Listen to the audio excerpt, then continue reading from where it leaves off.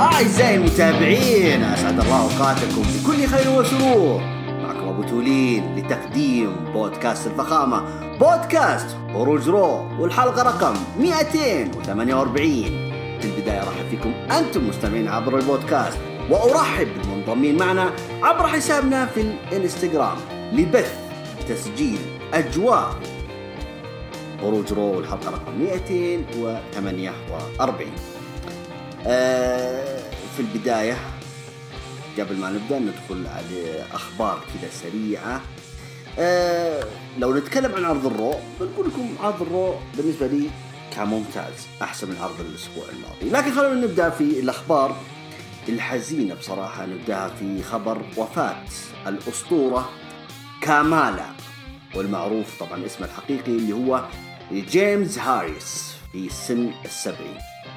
وطبعا على حسب جايسون كينج من قناة إسبن يقول أن وفاة الأسطورة كامالا هو بسبب معاناته بأمراض في آخر السنوات، لكن في الآونة الأخيرة تعرض لفيروس كورونا اللي هو كوفيد 19، وكان له تأثير قوي في تدهور صحته ووفاته. أول شيء الله يجيرنا وإياكم من هذا المرض، وأكيد تعازينا لأسرة الأسطورة كامالا على وفاته. في ناس حتى ناس استغربوا قالوا أنتوا ليش تسمونه أسطورة وما حقق شيء يعني في تاريخه. هذا هو اللي نتكلم فيه. يعني في نجوم أحيانا يطلعون في مسيرتهم في الحلبات المصارعة ما يحقق إنجاز ذهبي، مو ضروري، لكن شخصيته الكاركتر اللي ظهر فيه كان له وقع، وعاش مع المتابعين وعاش مع الناس كذا، فهذا يعتبر أحد الأساطير. يعني الأسطورة معناها أنه كان من أحد سطور، من أحد النجوم التاريخيين في مسيرة الدبليو تحديدا، أو حتى مسيرته في الاتحادات الأخرى. كان برضو شارك في WCW اتحادات كثيرة. أكرر تعازينا أكيد لأسرة الأسطورة كامالا وبس. طيب نيجي عند أخبار WWE، أخبار الحيين. AJ ستايلز في تويتش في حسابه الشخصي أعلن أن أمنيته للمتابعين أنه يواجه يوم من الأيام إيج، ويقول أتمنى أني نتواجه أنا وياه في قبل ما يعتزل إيج، مواجهة فردية بينهم. طبعا سبق والتقوا في مباراة الرويال رامبل 2020، التقوا وجها لوجه، لكن لا، برضو إيج ستايلز يطمح أنه يواجه فرديا يوم من الأيام. أنت يا إيج ستايلز وأنا وكل متابعين نتمنى بصراحة أن نشوف مواجهة فردية بينكم، لكن الظاهر الربع عندك حلبوا إيج حلب مع راندي أورتن.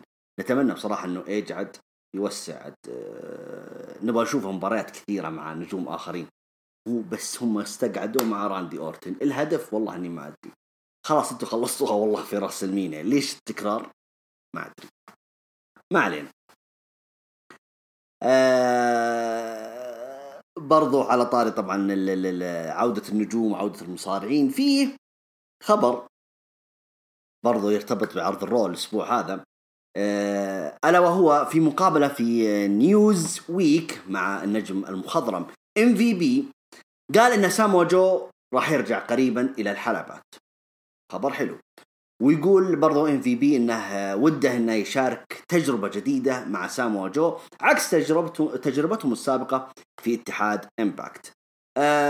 والله يدي على يدك يا MVP. أول شيء إنك أسعدتنا بخبر إن سامو جو حيرجع للحلبات، شيء حلو، لكن ما ودنا إنه يرجع بس عودة عشان يساعد النجوم الشباب إلى آخره.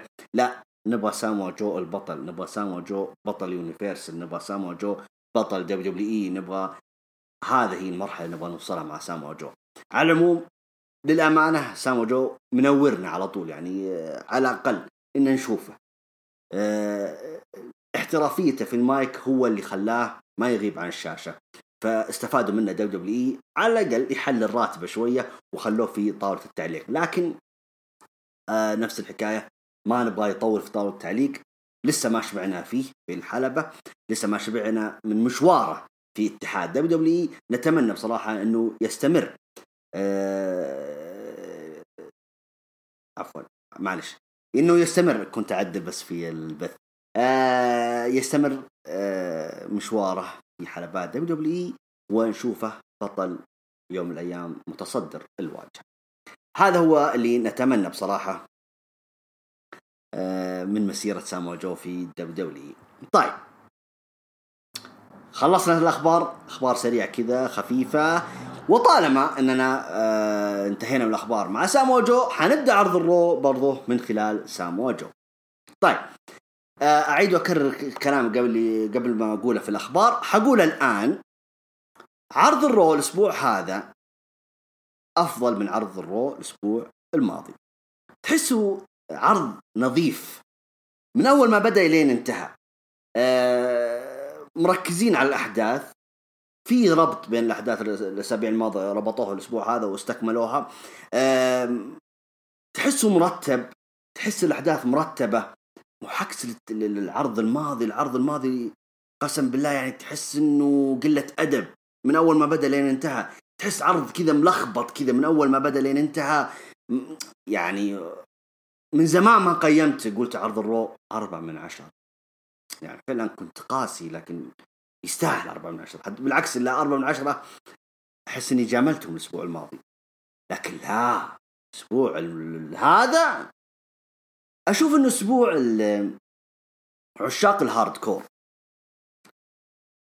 الهاردكور كذا يحبون العنف، يحبون ما يحبون بس قصة كذا وكمل وعبي الفراغ وامشي. لا، الأسبوع هذا كان عكسه تماما، يعني بصراحة مفصل لعشاق الهاردكور.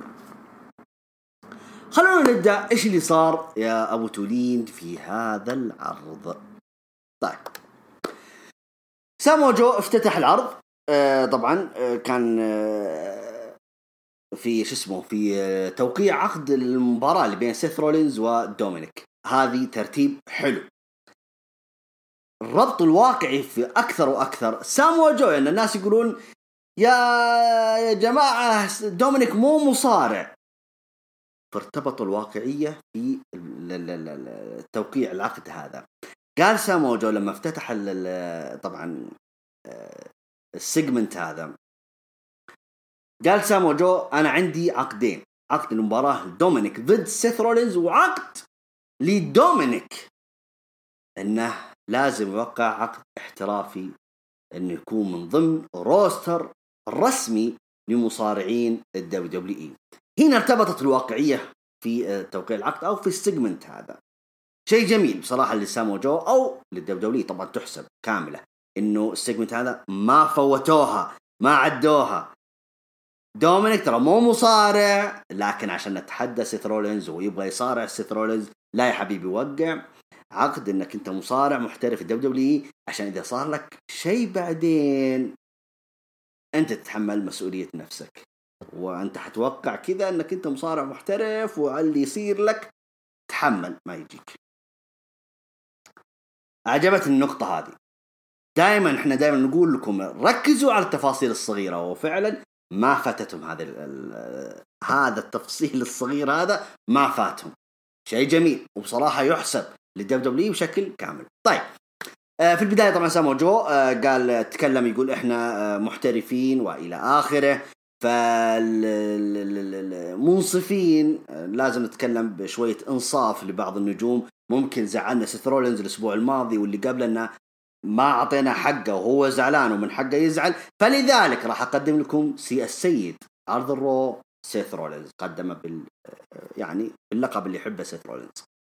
دخل سيث رولينز ومع ميرفي، بعدها قدم النجم الجديد لعروض الدبليو، ألا وهو ابن أحد النجوم الكبار وأسطورة المكسيك ري ميستيريو، ألا وهو دومينيك. دخل دومينيك ومعاه عصا الكندو. طالع فيه كذا سيث رولينز وقالوا يعني ما شاء الله عليك، يعني داخل بالعصا كذا ومسوي فيها انك رجال وكذا. جاء سامو جو سحب عصا الكندو من دومينيك، قال يلا وقعوا العقود وكذا. زعل طبعا سيث رولينز، يقول انك انت اصلا سامو جو انت اللي كبرتها في راسه، وانت اللي خليت اعطيت فرصة لدومينيك انه يضربنا بالعصا هذه كذا. فرد عليه سامو جو قال لا، انا ما كنت ادافع عن دومينيك، انا كنت ادافع عن زميلي في طاولة التعليق الا وهو توم فيليبس. الان خلوكم محترفين، وقعوا على عقود مواجهتكم في مهرجان سامر سلام. كلام كثير. الزبدة سيث رولينز قال لدومينيك شوف يا حبيبي، أنا راح أعطيك فرصة، أنت لسه نجم صغير وشاب وكذا، فأنا بعطيك امتيازات أو أفضليات في مواجهتي اللي راح نواجهها في عرض السمر سلام. حبيبي دومينيك، أنت مصرح لك أنك تستخدم، تبغى عصا كندو، تبغى الكراسي، تبغى اللي تبغى، أنا ما عندي مشكلة. أما عن نفسي أنا عادي، ما راح ما راح أستخدم أي شيء أو أستخدم أي سلاح، أنت اللي استخدم. وقع طبعا سيث رولينز، وافق برضو دومينيك، وقع طبعا على على مباراته اللي ضد سيث رولينز في سمر سلام، وطبعا على عقد الاحترافي انه يكون من ضمن روستر WWE. بارك لسيث رولينز، قال مبروك انك صرت الان نجم في عروض الرو او عفوا في اتحاد WWE. اطلب منك طلب بس اخير، خلك هنا، لا تروح، لا تطلع برا، خلك بجوار الحلبة. حيجي الآن نجم أنت تعرفه وأنا أعرفه، وتعلم مني كيف أنا أتعامل مع النجوم أو كيف أصارعهم. من كان خصم سيث رولينز؟ كان هو أمبرتو كاريو، النجم اللاتيني، واللي برضه يعتبر ري ميستيريو أحد أساطيره أو مثله الأعلى. طيب، بدأت المباراة. سيث رولينز كان طبعا مسيطر على أغلب مجريات المباراة. على العموم المباراة أخذت 2:59 خلينا نقول 3 دقائق لم يتم تقييمها. سيث رولينز كان مرة مسيطر يعني على الموضوع. على العموم سيث رولينز فاز على أمبرتو كاريو خلال 3 دقائق. لما انتهت المباراة سيث رولينز ناظر في ميرفي، يعني شوف شغلك. وش هو شغل ميرفي؟ على طول هاجم دومينيك، جلده لين عض العافية، دخلوا الحلبة، جلدوه سيث رولينز وميرفي جلدوا في دومينيك. في الوقت هذا أنا توقعت أن سامو جو حيتدخل، لكن ما تدخل سامو جو. يعني أوكي أنا مالي شغل، يعني أكد كلام اللي مع سيث رولينز في البداية، يقول لا أنا ما كنت أدافع عن دومينيك، أنا كنت أدافع عن توم فيليبس، وهذا اللي صار فعلا. سامو جو ما سوى أي حاجة، جالس ويعلق وأموره طيبة. على العموم سيث رولينز وميرفي لسه ما اللي في خاطرهم. نزل ميرفي جاب عصا الكندو، ربطوا دومينيك في الحبال، شقوا طبعا التيشيرت، جلدوه. واحد نزل من برا يجلده من ظهره، واحد يجلده من طبعا صدره وبطنه، جلدوه. في هذه الأثناء برضو سيث رولينز يناظر الكاميرا يقول هاي دادي، يقصد ري ميستيريو، يعني شوفك انت اللي ورطت ولدك في هذه العداوة، له ما يستحق. فجلدوه إلى عض العافية. الرجال مسكين تعور، تجرح، علموا فيه تعليم غير طبيعي. علموا في كثير ناس انبسطوا، في كثير ناس انه اللي يتابعون يقولون لا انتوا يعني جالسين تضخمون في دومينيك، يعني هذا مو مصارع، شلون مو مصارع ويجلد النجم الاول في عرض الدبليو او في اتحاد دبليو عفوا. هذا هم الان يعطونكم الجانب الواقعي، الجانب الآخر. أنا أشوف أنه إلى الآن من أول ما بدأت فقرتهم حتى النهاية واقعية بكل ما تعنيه الكلمة من معنى. سيث رولينز سيد عرض الرو ياخذ أحد النجوم الشباب اللي في نظر الكثير أنه هو أصلا مو مصارع، جلده علم فيه، جرح فيه. لو شفتوا عاد جاتكم الصور، مرة تجرح من جهة صدره ومن جهة ظهره، انعدم الولد مرة، عدموه يعني. فكانت في واقعية كثير، أرضى سيث رولينز كثير من الناس، وكأنه الناس اوكي حلو، مرة انبسط الناس كثير من السيجمنت هذا. على العموم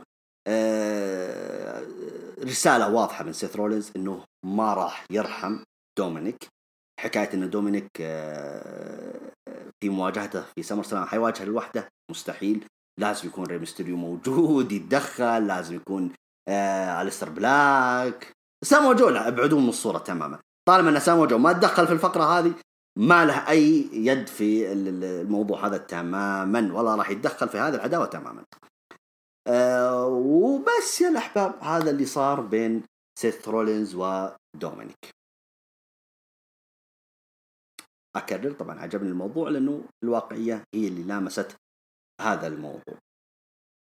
طيب المشكلة هنا في واحد بيتصل علي كل شوية، هو حيخرب علي البث لأنه هو يبغى حاجة، فما أدري هو أنا أرد عليه ولا ما أرد عليه، لكن الله يعينه يقعد يستناني ساعة كاملة أو ساعة ونص حتى. طيب آسف يا عبد الله، ما راح أرد عليك إلا حتى أنهي البث. طيب هذا بالنسبة اللي صار لسيث رولينز و دومينيك. طبعا بعدها طلعت زيلينا فيجا، ظهرت الحلبة هي وأندرادي وأنجل غارزا. تكلم طبعا زيلينا فيجا على اللي صار الأسبوع الماضي، إنه يقولون إنه في تسمم صار فورد، عفوا مونتيز فورد الأسبوع الماضي. يقولون إنه زيلينا فيجا هي اللي سممت شو اسمه ذا مونتيز فورد. أنكرت الموضوع هذا، تقول أصلا إنه ما في دليل على اتهامها، وبرضو راح تكلف أو إيه نعم ممكن هذا شو اسمه تقصده هي، ممكن هذا الاتهام يأثر على فريقها في مباراتهم شو اسمه ضد ستريت بروفيتس على لقب التاج تيم، ممكن تسحب منهم هذا كتصنيف أول على لقب التاج تيم، ممكن يسحب منهم هذا الشيء، فهي خايفة من الموضوع هذا. على المهم دخل أنجلو دوكنز مباراة ضد أندرادي اللي هو أحد أعضاء ستريت بروفيتس. مباراة أخذت 3 دقائق و58 ثانية، يعني خلينا نقول 4 دقائق، أخذت تقييم نجمة واحدة. فاز فيها أنجلو دوكنز.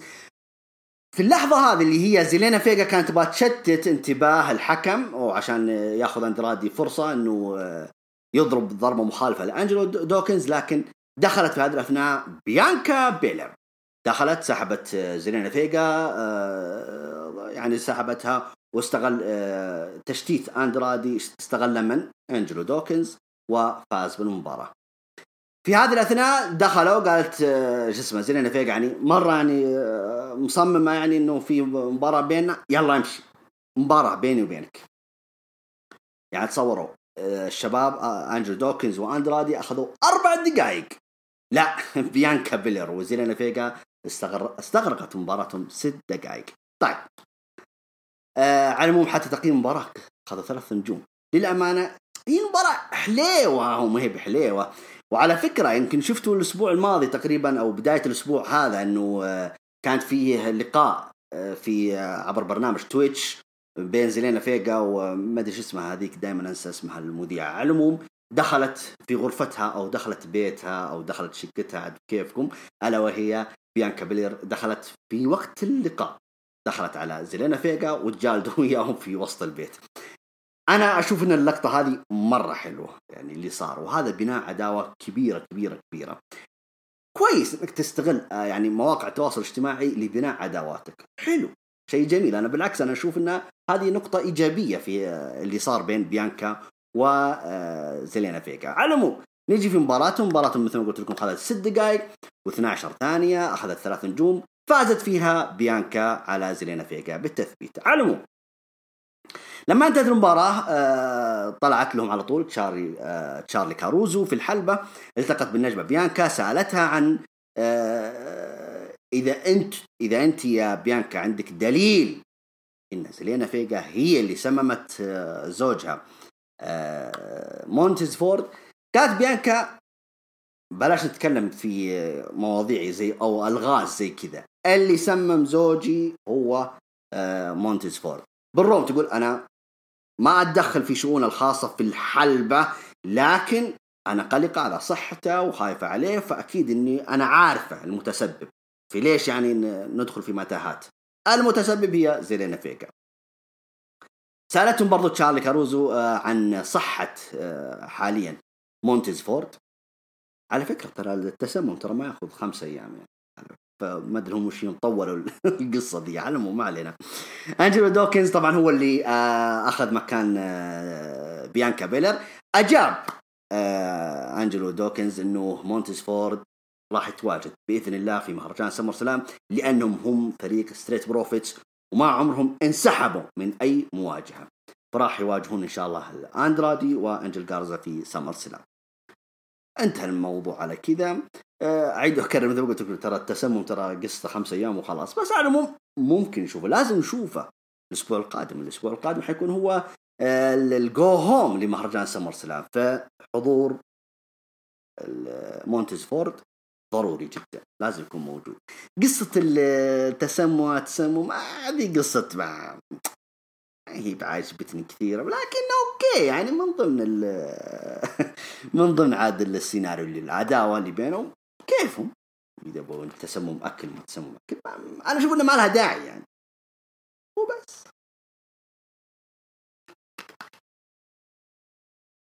طيب نجي عاد في الفقرة الثانية، هي فقرة برنامج VIP لاونج، اللي هي فقرة MVP وعصابته. طبعا خلينا نرفع كذا شوية.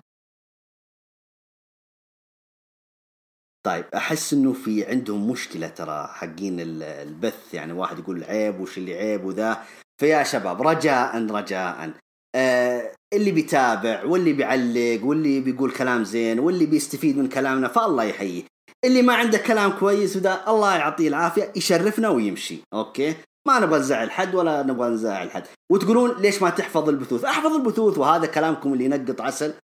يا شباب انتبهوا على ألفاظكم، انتبهوا على كلامكم. أوكي، لا تزعلونا منكم ولا نزعل منكم، وسلامتكم وسلامة فهمكم عاد. طيب نيجي عند فقرة VIP لاونج.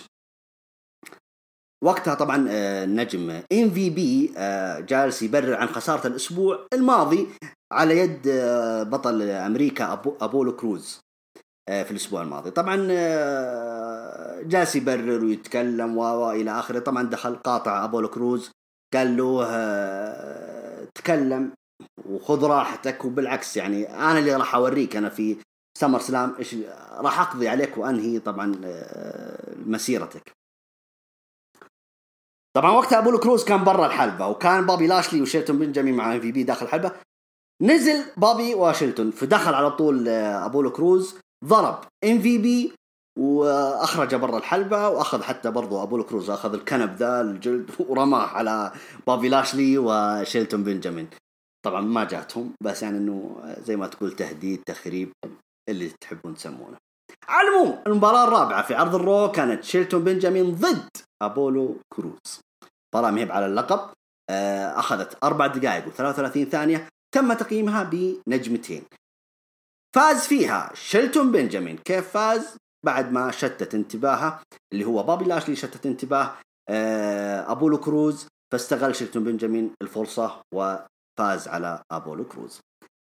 بعد ما فاز دخل على طول بابي لاشلي على أبولو كروز، بغى ينفذ عليه حركة الفول نيلسون، هذه الحركة الإخضاعية، لكن MVP وقف قال لا تكفى يا بابي لاشلي، أهدى من كذا يا وحش، أنا ما أبغى أي عذر، أبغى يجيني في سمر سلام وبكامل صحته وموفور الصحة والعافية، فلذلك اترك بالله تكفى، خل على جنب وأنا أبغى واجهه وهو بدون إصابات، بدون ما يتعذر.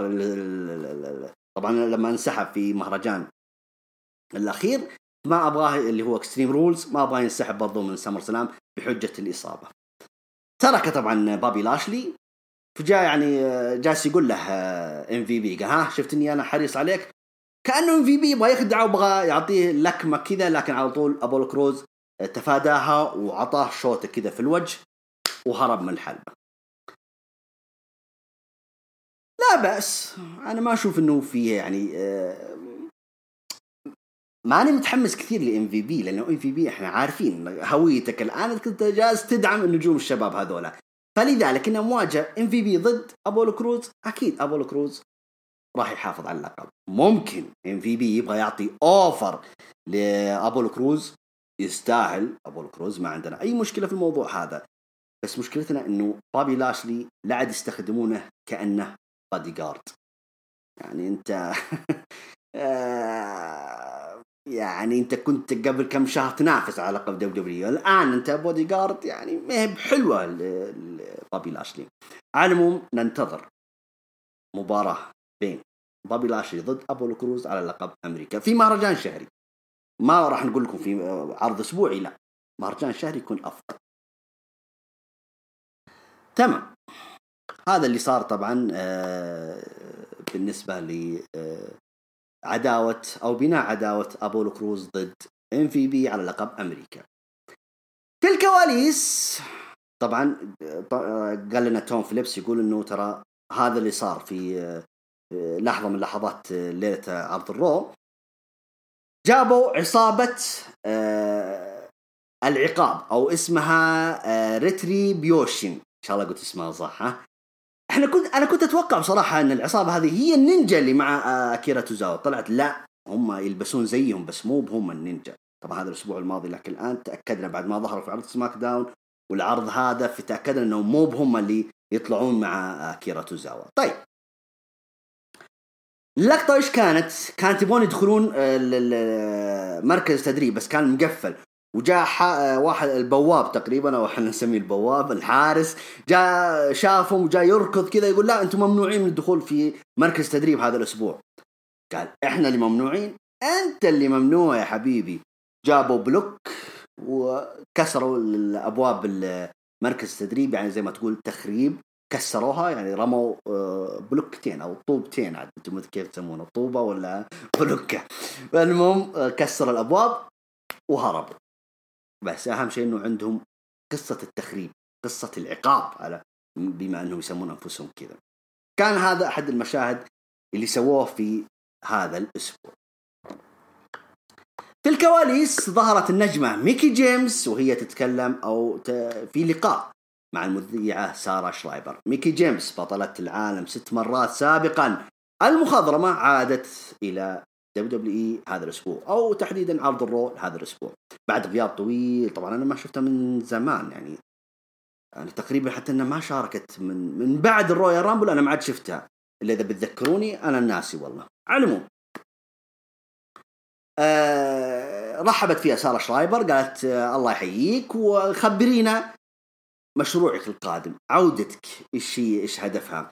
قالت اول شيء عودتي اللي انا ميكي جيمس، عودتي حتكون انه قيادة قسم السيدات في عرض الرو، لان انا شايفه مرة ملخبط، مرة يعني خرج عن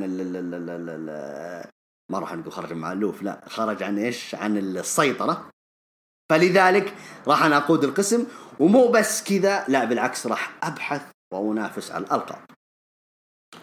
قاطعوها لانا وناتاليا، طقطقوا عليها شوية، قالوا ترى اللي يكون ليدر في قسم سيدات عرض الرو لازم من ضمن يعني مواصفاته أنه يكون عنده حساب في التيك توك.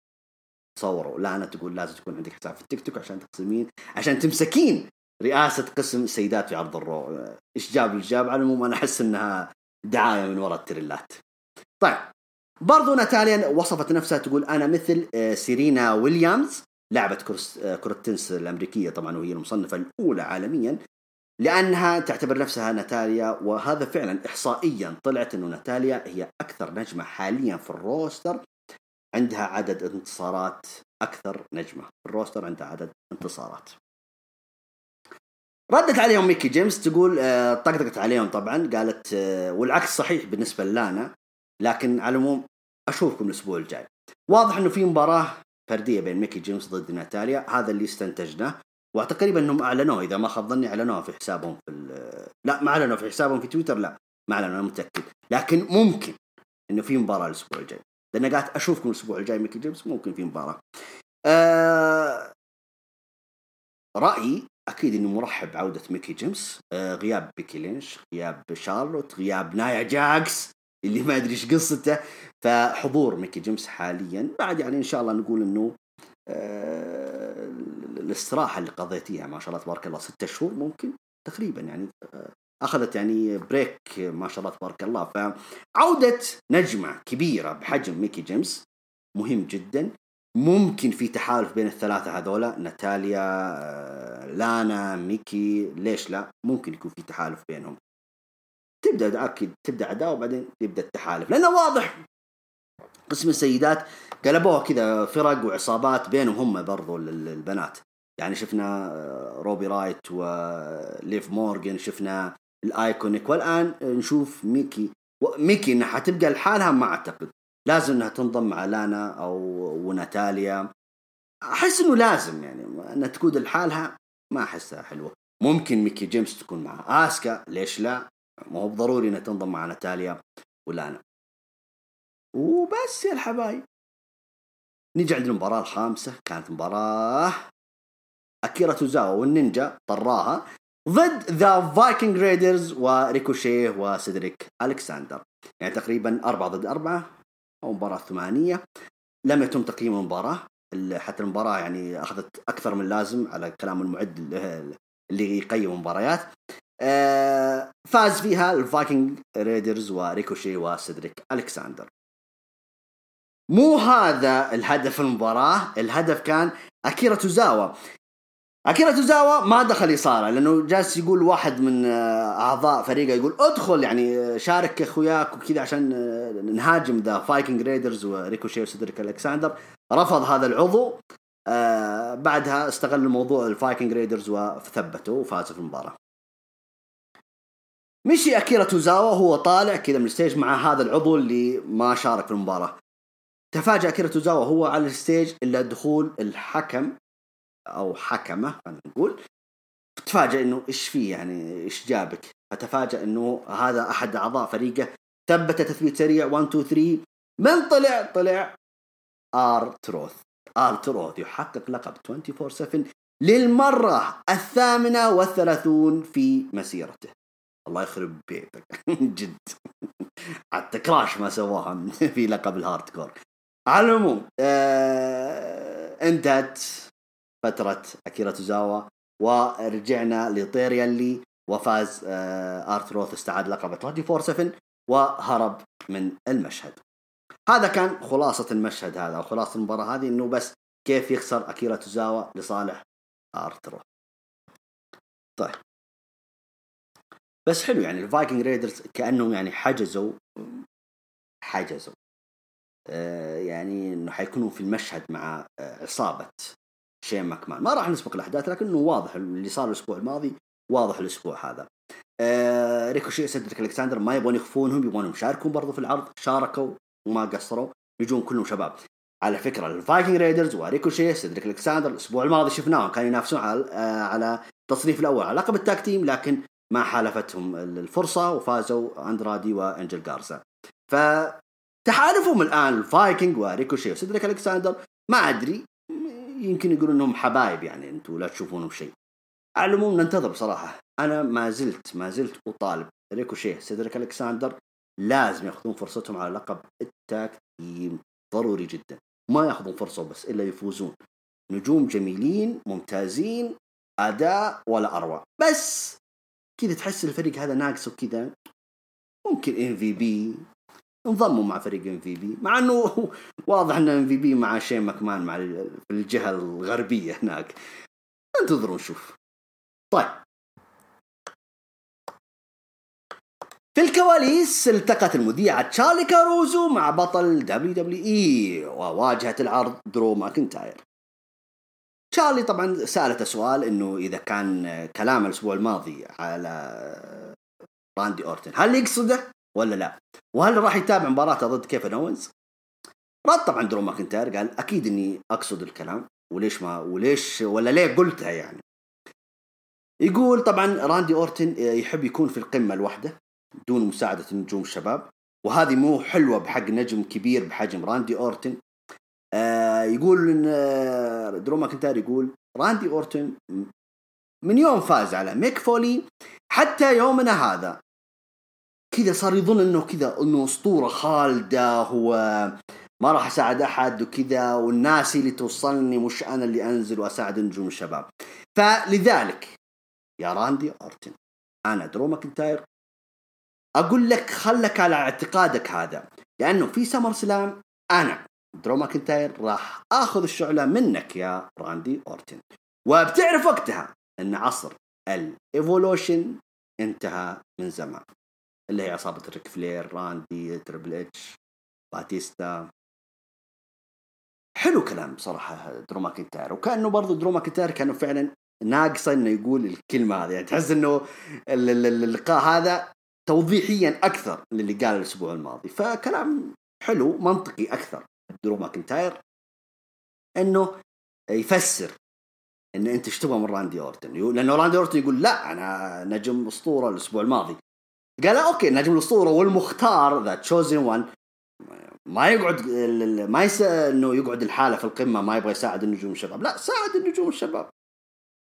فيقول اوكي درو ماكنتاير الان متقمص دور الشباب، يقول اوكي انا النجم الشاب وانا اللي حاخذ الشعلة منك، يعني زي ما سويت انت مع ميك فولي وصرت انت خلاص حاط راسك برؤوس الاساطير ومن بعدها صار يسمونه قاتل الاساطير. انا الان انا النجم الشاب اللي حاخذ الشعلة منك وحكون انا ذا تشوزن وان الجديد. تمام. المباراة السادسة استكمال طبعا العداوة الأسبوع الماضي، بيت رويس عضوة فريق الآيكونيك ضد ليف مورغان. ليف مورغان كان معها روبي رايت، وبيت رويس كانت معها برضو زميلتها بيلي كاي. المباراة أخذت دقيقتين وثانيتين، لم يتم تقييمها. أوكي فازت بيت رويس على ليف مورغان. ليش فازت؟ والناس يقولون طيب أنتوا جالسين تبنون ليف مورغان. تحس الدبليو دبليو إي عينهم على بيت رويس حاليا صراحة، يعني ما راح أقول سحبوا على ليف مورغان، بس تحس إنه عاجبتهم بيت رويس صدقا. البنت في تطور، مستواها للأمانة وأداها الفردي تطور كثير، على المايك ممتازة البنت. فتحس إنه ما يبغون يعني إنه يقطعون الحبل، يعني خلينا نمسك العصا من النص بين بيت رويس وبين ليف مورغان. يعني هم يبغون ليف مورغان بس برضو ما يبغون بيت رويس تروح منهم. فبيت رويس يشوفون النجمة قادمة وبشكل قوي، فإذا هي كويسة في المايك كويسة في الأداء، ليش يوم من الأيام ما نشوفها بطلة رو؟ ليش يوم من الأيام ما نشوفها بطلة سماك داون؟ كان العين عليها، كان العين مش على بيلي كي عفوا، مع احترام البيلي كي، لكن واضح ان العين على بيت رويس. حنشوف الكلام هذا، وانا ما اقول الموسم هذا، الموسم القادمة يعني هي قدامها البنت لسه شابة صغيرة والسنين قدامها. ونفس الكلام طبعا ينطبق على ليف مورغان. بس أقول برضو أعيد وأكرر عشان الكلام تفهمونه كويس، بيت رويس تطورها هذا خافوا إنه الناس يعني إنه يسحبون دفعاتها فيعطونا ليف مورغان، فتخسر بيت رويس، تمل بيت رويس من مسيرتها من دولي بعدين تمشي، وما يبغونها تلحق عد رجلها في الاتحاد AEW اللي هو بيرفكت 10. أوكي. بعد هذه المباراة وتحديدا مع بداية الساعة الثالثة على طول جابوا المشهد على شين ماكمان وهو جاء داخل على عرض رو أندرغراوند، كان مع شو اسمه البودي جارد واقف كذا وجاء شين ماكمان سلم عليه ودخل على طول. ما شاء الله شاف المقاتلين كلهم مستعدين. بعدين قدموا ريديك موس، عرفتوه ريديك موس اللي كان مع شو اسمه ذاك الله يعطيني اسمه، شنو نسيته ليتني كتبت اسمه عشان ما انساه. شفني نسيت اسمه. المهم ريديك موس اللي قد سبق وفاز بلقب لقب 24/7 من ارتروث، ومن الثاني هذاك موجو راولي انا اقول منهم موجو راولي. طيب ريديك موس كانت هو اول فقره له في عرض اندرجراوند اللي او عفوا رو اندرجراوند، كان ريديك موس وفاز على أحد المقاتلين. بالمناسبة أنا أتكلم في نقطة مهمة نسيت أتكلم عنها. الأسبوع الماضي انتقدت أنا في عرض رو أندرجراوند، انتقدت في حاجة كانوا مسوينها، جابوا رقاصات كذا وبنات ويرقصون وتعري وإلى آخره. أنا تكلمت على حسب بيئتي، أنا تكلمت على حسب ثقافتي، إن المشهد هذا ما الأم داعي. لكن أنا ما أدري أنت وين تبغى تصور لي إياها يا شين ماكمان. هل أنت تبغى تصور إنك في بار في مرقص؟ أنت وين مكانك بالضبط؟ المشهد هذا البنات هذا ما لهم داعي. الصدق. لكن تيجي يا شين ماكمان ويا فينس ماكمان ويا دبليو واحدة منكم وفيكم، من نفس بيئتكم، من نفس ثقافتكم، ونجمة كبيرة بحجم مادوسا، وتنتقد المشهد هذا اللي فعلا نوقف هنا. يا فأكرر يعني، شوف حتى مادوسا برضو النجمة الكبيرة وعضو قاعة المشاهير انتقدت هذا المشهد. انت دحين انت مشهد قتال وانتوا تتكلمون، يعني انتوا تتكلمون عن حرية المرأة فين المقاتلات؟ فين انت بدل ما تجيب لي مقاتلات تروح تجيب لي رقاصات؟ وفي مشهد زي كذا ما له داعي. يعني حتى شوف واحدة من بيئتهم، واحدة من ثقافتهم انتقدت حتى المشهد. والاسبوع هذا ما جابوه، انا ما شفتهم انا ما شفتهم. فما ادري عاد هل هم بنوا على هذا الشيء او بنوا على فقرة شينا بيزلر، حنوصل لها. على طار السيدات، المباراة المنتظرة آسكا ضد بيلي، اللي هي بيلي طبعا بطلة التاج تيم وبطلة سماك داون للسيدات. آسكا إذا فازت على بيلي تأخذ حقيتها بالتصنيف الأول على لقب سيدات عرض الرو، ألا وهي ساشا بانكس. آسكا تواجه ساشا بانكس على لقب رو في سمر سلام. مباراة للأمانة كانت مرة ممتعة. بيلي ما شاء الله تبارك الله، تحس إنه اكتسبت خبرة كبيرة، يعني صارت تقدر تجاري واحدة مثل آسكا. لو تلاحظون حتى في بعض المسكات وبعض المسكات كذا الإخضاعية والحركات هذه ما يقدر يتقنها إلا هي آسكا، لكن بيلي طبق حركات آسكا عليها لا جديدة. فبصراحة يعني الأمانة أهني بصراحة بيلي على المستوى اللي وصلت لها الآن، فثقتها، قوتها، تميزها في الحلبة ومع من ضد آسكا شيء كبير بصراحة اللي تسويه بيلي في الحلبة. على العموم المباراة أخذت ربع ساعة و10 ثواني. أخذت تقييم 3 نجوم ونص، تستاهل بصراحة. وعلى طول طبعا فازت آسكا على بيلي بالإخضاع. مباراة ممتعة جدا. فيه كانت طبعا حاضرة ساشا بانكس المباراة، حاولت تشتت آسكا لكن ما قدرت. آسكا كانت لها بالمرصاد، ما شاء الله عليها، نجمة كبيرة وتستحق. على طول بعد ما انتهت المباراة على طول رسميا آسكا ضد ساشا بانكس على لقب سيدات عرض الرو في مهرجان سامر سلام. توقعاتي خلوها لوقتها، لكن ممكن تستمر ساشا بانكس كبطلة لعرض الرو، ممكن، مش أكيد، قلنا ممكن. أوكي طيب نرجع لعرض رو أندرجراوند. على فكرة ترى نزلوا تيشيرتات حلوة، أنا عجبني رو أندرجراوند، فشكلي أقول لكم من الحين أنا شكلي بروح أشتري واحد منها. طيب عندنا نجم اسمه أرتورو رواس، إن شاء الله قلت اسمه صح. أرتورو رواس إن شاء الله قلت اسمه صح. شارك في منافسات رو أندرجراوند. ما شاء الله الولد استعرض، طبعا هو برازيلي الأصل، استعرض قوته. على فكرة هذا أحد النجوم عروض إيفولف، وانتقل إلى ال NXT، يعني يعتبر من أحد النجوم برضو الشباب. كأنه طالما أنه شارك في هذا العرض شكله فهو من ضمن عصابة شين ماكمان القادمة. فاز طبعا برضو في مواجهة هذا اللي هو أرتورو رواس، إن شاء الله قلت اسمه صح. برضو رجعوا لنا النجم هذا اللي هو دابا كيتو، اللي مثل ما قلت لكم شرحت لكم الأسبوع الماضي كان هو أحد نجوم فيلم ذا مين إيفنت على نتفليكس. برضو شارك في مواجهة فاز فيها وسحق حتى خصمه، يعني دعس عليه دعسة وهو واقف كذا، يعني أوكي أعطوني خصم ثاني. المفاجأة يعني على فكرة ترى كانوا الناس يغردون اللي هو الأمريكيين في العرض رو أندرجراوند، كانوا يغردون شينا بيزلر، يعني يقول ليش ما شاركتي في هذا العرض؟ كأنه دولي يقولون سمعا وطاعة، وهذه شينا بيزلر قدامكم. شينا بيزلر دخلت الحلبة ضد دابا كيتو، قال لها شين ماكمان، قال اللي يقول كيتو يقول خلاص اطلع انت، شينا بيزلر لازم تواجه السيدات. شينا بيزلر وقفت صرخت وين السيدات، وين؟ ما في أحد، ما فيها ياها واحدة تواجهني فيكم يا بنات يا، ولا واحدة استجابت للتحدي. نزلت شينا بيزلر مسكت واحدة فيهم دخلتها غصب الحلبة، جلدت فيها، دخلت واحدة من وراء ضربت شينا بيزلر، صاروا قدرة قادر، صاروا ثلاثة ضد شينا بزلر لوحدها.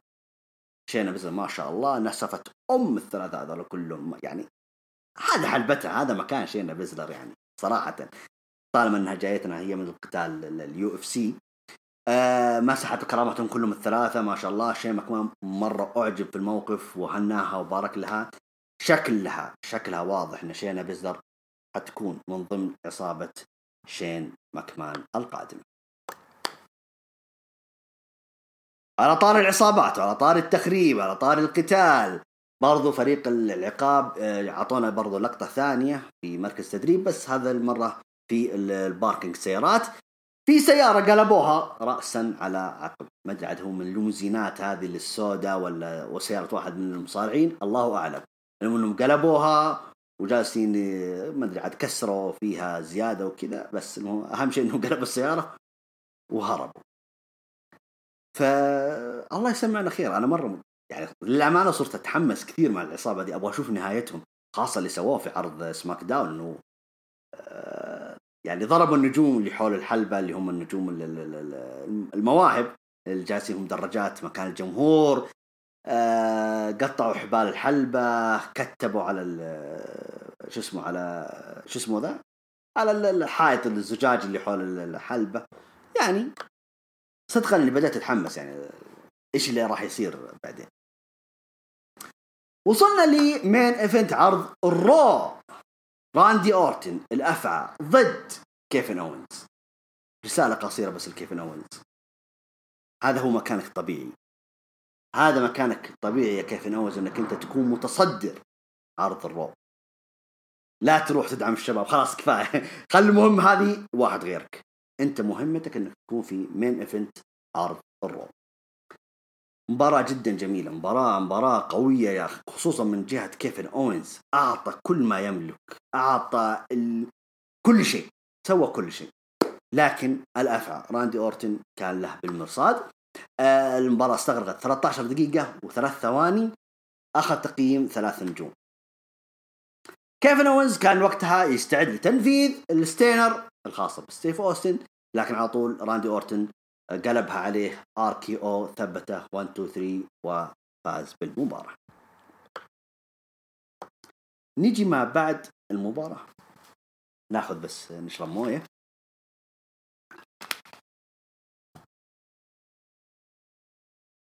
لما انتهت المباراة بفوز راندي أورتن، دخل ريك فلير الأسطورة.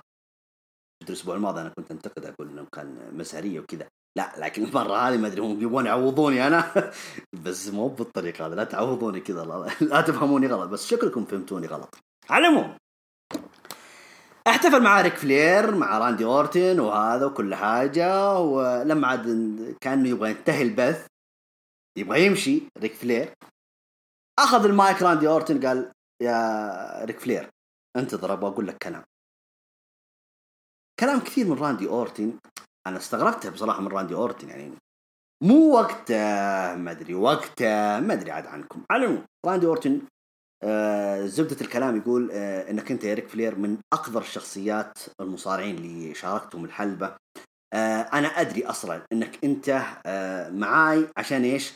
عشان تستغلني كابن لك، أنت تقولني أنا زي ابنك، وأنت هذا كله استغلال مو صحيح.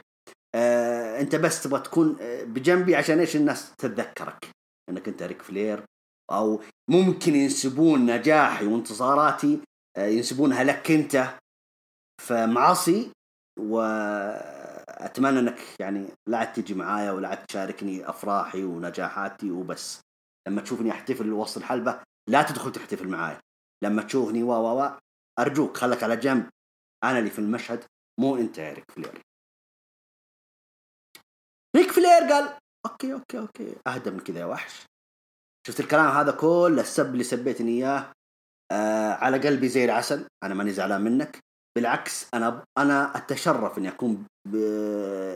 أكون بجنبك لين تفوز بلقب دبليو في مهرجان الصيف سمر سلام 2020. هذا شرف لي يا رجل، أنا أبغاك تفوز مو بس المرة هذه، أبغاك تفوز مرة 16 17.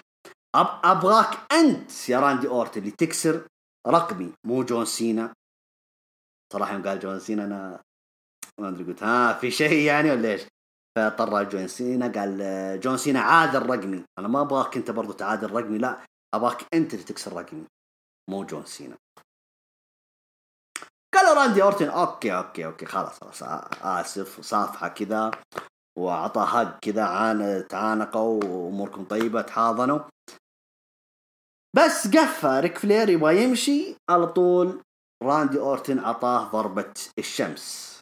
ايش هي ضربه الشمس؟ ضربه ما تحت الحزام. انصر على الرجال ريك فلير، طاح وذاه وكذا، فجاء قرب عنده راندي اورتن وقال انا قلت لك ابعد، لكن الظاهر انك ما تبغى تبعد الا بجلد. وقف راندي اورتن وينفذ ركلة بونت. طبعا وقتها الحضور كلهم يصرخون يقول لا لا لا لا هذا ريك فلير يا راندي اورتن، بلاش الحركات الوسخة هذه. راندي اورتن ما سمع كلام الناس، على طول جاء نفذ الحركة. وقتها طبعا عشان تكونوا في المشهد الإضاءة كانت ضعيفة في عرض الرو، فلما جاء ينفذ حركة أو ركلة البونت على ريك فلير انطفت الكهرباء يعني اوكي، يعني ترى ضربه يعني يا شباب اوكي. والسبب طبعا قلنا لكم الاعطاء الفنيه هذه في الكهرباء بسببها طبعا عصابه العقاب اللي خارج مركز التدريب وجالسين يخربون الكيبل، يخربون يكسرون ويحطمون والى اخره.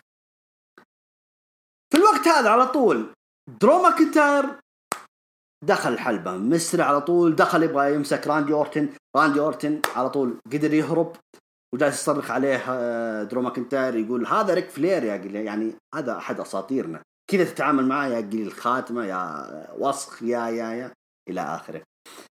جو المسعفين جو الحكام يطمنون على صحه ريك فلير كان ممدد وسط الحلبه، وباستثناء نظرات درو ماكنتاير الحاقده على راندي اورتن كان في الستيج، درو ماكنتاير في الحلبه ويناظر فيه، النار تخرج من عيون درو ماكنتاير، وجالس يكرر كلمات. درو ماكنتاير يقول والله ما اخليك، والله ما اخليها لك يا راندي اورتن. فواضح انه في شيء كبير، يعني يبغون الاستنتاج من هذا المشهد. بيني وبينكم بديت اثق ان درو ماكنتاير ما راح يخسر اللقب، درو ماكنتاير ما راح يخسر اللقب في سامر سلام ضد راندي اورتن. ما ادري وضحت لي كذا، ما ادري انا جاتني ثقه كذا ما ادري. او العكس صحيح، ممكن الناس يبغون يكرهونه في راندي اورتن عشان لما ياخذ الحزام ما نفرح نستهجن. يخرب بيتك على بيت اللي كل اللي جالس تسويه انت راندي اورتن. ممكن نستهجن، يعني احنا نتكلم عن المتابعين الاطفال، يعني انه حيزعلون وحيبكون ولا مش انت، هم نظرهم ان درو ماكنتاير هو المختار. لكن يجي هذا القذر هذا راندي اورتن اللي حتى وخويه اللي هو ريك فلير ضربه وغدر فيه. فلا ما نبغى يكون هو البطل، نبغى درو ماكنتاير يستمر هو البطل. فما ادري، هذا اللي وضحت لي في الصوره ان درو ماكنتاير ما راح يخسر اللقب في سامر سلام. كان هذا عرض الرو لهذا الاسبوع. تقييمي للعرض، ودائما انا اقيم العرض، ما عمري يوم ما قيمته، تقييمي للعرض 8/10. بتقولون ليه؟ يعني الأسبوع الماضي قيمتها 4/10، الأسبوع هذا بقيمها 8/10. ليش؟ أنا شفت قدامي يا جماعة عرض نظيف من أول ما انتهى من أول ما بدأ إلى انتهى من أول ما انتهى من أول ما بدأ إلى انتهى. عرض نظيف، عرض مرتب، عرض كذا منسق، تحس إنه كذا زيدان هو يلعب بالكورة. جد والله العظيم، يعني جمال من أول إلى انتهى، يعني عرض نظيف ما في فلسفة، اهتمام بالتفاصيل الصغيرة، اهتمام بالعداوات، الاهتمام الكثير ببنائها. بس أحيانا عرض الرود دائما إذا وصلنا للجو هوم يخربونها، فالله يستر. لكن عن نفسي أنا، وبعد ما فهمنا إيش قصة عرض رو أندرجراوند كذا تمام، أنا أشوف الموضوع الآن ممتاز. أنا أقيم العرض هذا الأسبوع 8/10. نجم العرض أكيد اللي استفزنا كلنا راندي أورتن، أعطيه نجومية في العرض. مستفز بطريقة كريهة مستفزة فعلا يعني، فأعطيه نجومية العرض، يستاهل راندي أورتن. برو العرض كثير، ممكن أقول لكم الافتتاحية أو ممكن حقول لكم الختامية. الافتتاحية طبعا اللي هو كانت بين سامو جو، سيث رولينز، دومينيك، والختام حقول لكم راندي أورتن وريك فلير. لقطة العرض لقطات كثيرة، ممكن جلد سيث رولينز دومينيك، عصابة العقاب وحركاتهم، ظهور شينا بيزلر في الأندر جراوند. يعني حلو أنا أشوف إن الموضوع عرض مرة جميل، مرة حلو جدا جميل من أول ما بدأ لين انتهى الصراحة. يعني مباراة العرض أكيد أقول راندي أورتن ضد كيفن أوينز. كيفن أوينز ما قصر من أول ما بدأ لين انتهى، وكرر رسالة كيفن أوينز: هذا مكانك الطبيعي، مكانك الطبيعي انك انت تكون على طول في المين ايفنت، وليس لدعم الشباب. دعم الشباب هذه خلها الام في بي، خلها البيك شو، خلها دولف زيجلر، ما عندنا مشكلة. لكن انت لا، انت نافس، انت هنا مكانك مين ايفنت عرض الرو. طيب احنا كذا خلصنا، نبدأ الفقرة اللي انا احبها اكيد، الا وهي هاشتاج هروج رو، الحلقة رقم 248. طيب نيجي عند طيب هذا بدر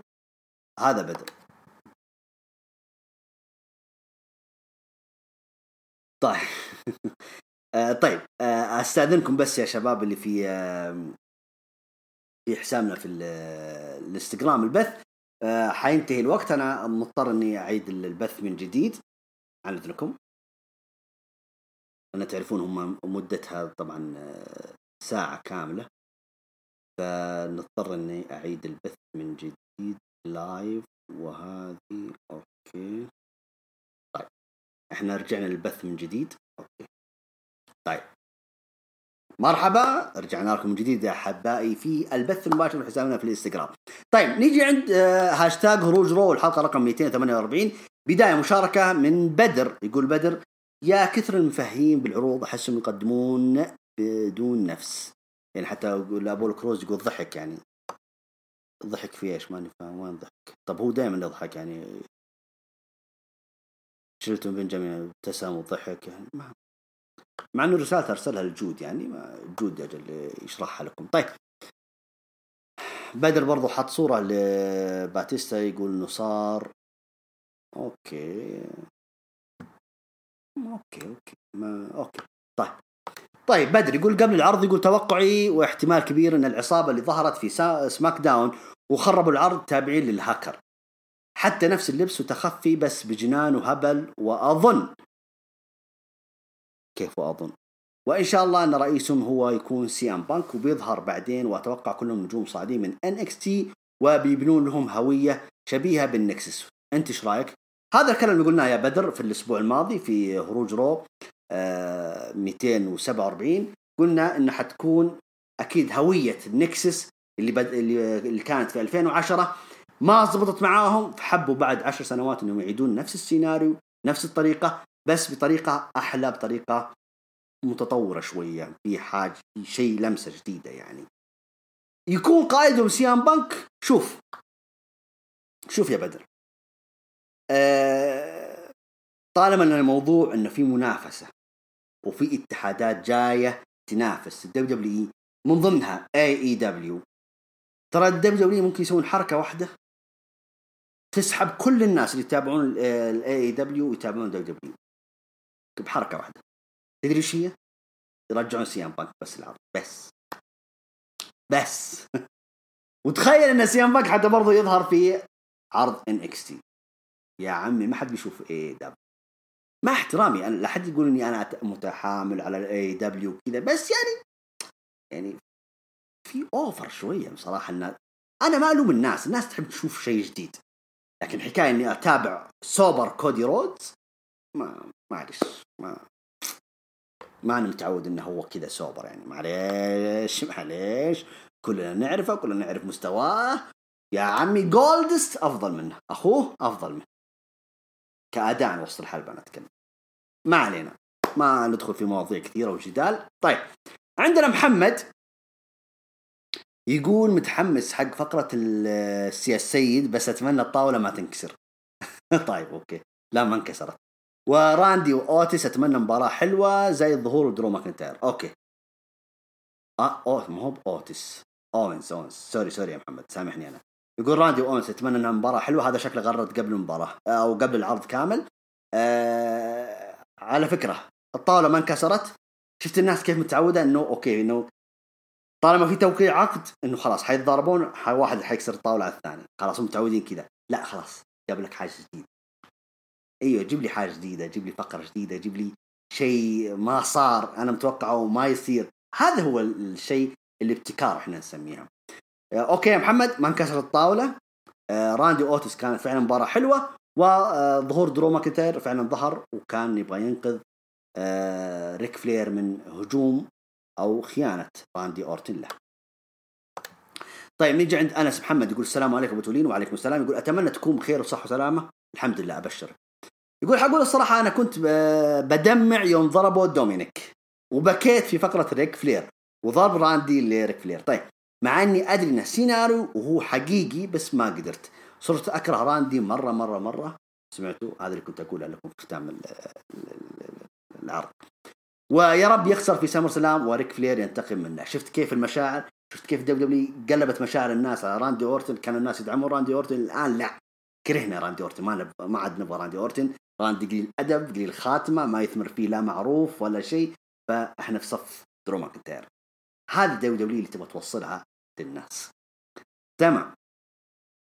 طيب برضو انس محمد يقول العصابه الجديده حلو انهم قاعدين يخربوا المكان زي ما كسروا السياره والابواب الزجاجيه. اتمنى يروحوا رو اندر جراوند ويحاولوا يخربوه. العرض اعطيه 9.5/10، يستاهل. يروحون عرض اندر جراوند يخربون، ما ادري هذا اذا ما هم برضو من اعضاء اندر جراوند اصلا. طيب انس محمد يقول انا عمري ما كرهت راندي اورتن ابدا، حتى في السنين اللي يسبونه فيها، بس اليوم كرهته مره. سمعتوا؟ اذا وجهة نظر فينس ماكمان وصلت للناس. طيب ايوه هذا اسمه ذا اوكي ما ادري انا حاسس ان الموضوع في شيء. المهم حاط صورة حسن الصبحان الاعلامي المعروف، نوجه له تحيه طبعا اكيد حسن الصبحان. يقول مساء الخير عليك حبيبي تورين، مساء النور. يقول وش سالفة المصارعين اللي يرجعون برو ويجيهم الهيب ويختفون بعدها زي مصطفى علي وجندر مهال؟ اتفق معاك.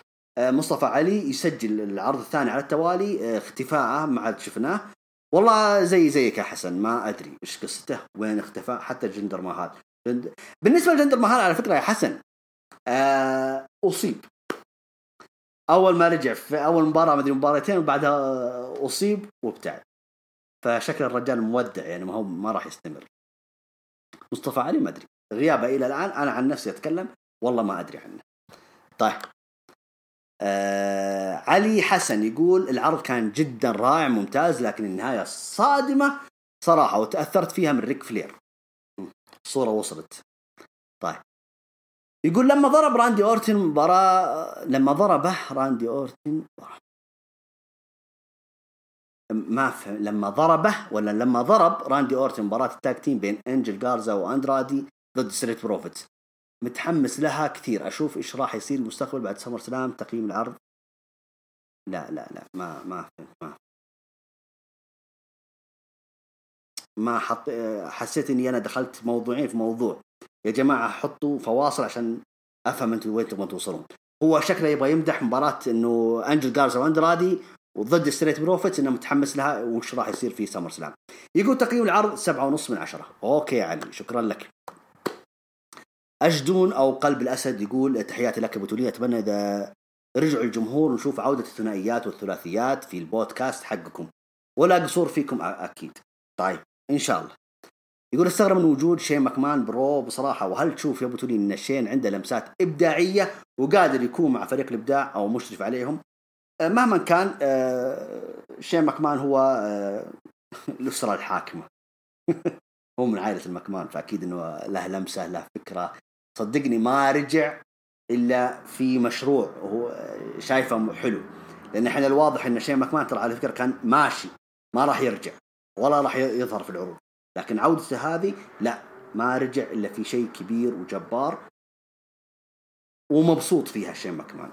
فإن شاء الله بالنسبة يطالبنا بعودة الثنائيات ثلاثيات في البودكاست إن شاء الله أبشر. إذا سمحت ظروف الناس والشباب على حسب ظروفهم حنرجع أو أحسن من أول بعد. طيب علي إبراهيم يقول هل تتوقع يكون رومان رينز مع العصابة؟ حلو. هذه الفرصة المناسبة لتحويل شخصية رومان رينز. لكن على العموم رومان رينز محسوب في سماك داون. إذا بيرجعونا لعرض الرو ما عندنا مشكلة، ننتظر ونشوف ليش لا. طيب علي إبراهيم برضو يقول تتوقع تدخل أليستر بلاك في مباراة سيث بشخصية مختلفة مثل كذا؟ هو حاط صورة أليستر بلاك في حسابه في الانستغرام، شخصية غامضة، شخصية كأنه مثل شخصية الظلام، شخصيات الأندرتيكر المخيفة هذه، فليش لا؟ ممكن ليش لا. طيب كانت هذه آخر مشاركة لنا في هاشتاج هروج رو الحلقة رقم 248. شكرا لك يا علي إبراهيم، وشكرا للجميع ما شاركنا في الهاشتاج. شكرا لكم جميعا أنتم يا متابعينا في البث الانستغرام وبرضو متابعينا في البودكاست. شكرا لكم، شكرا لدعمكم المستمر لنا. لا تنسون نلتقي فيكم الأسبوع القادم بمشيئة الله. كنتم مع أبو تولين ودمتم بود.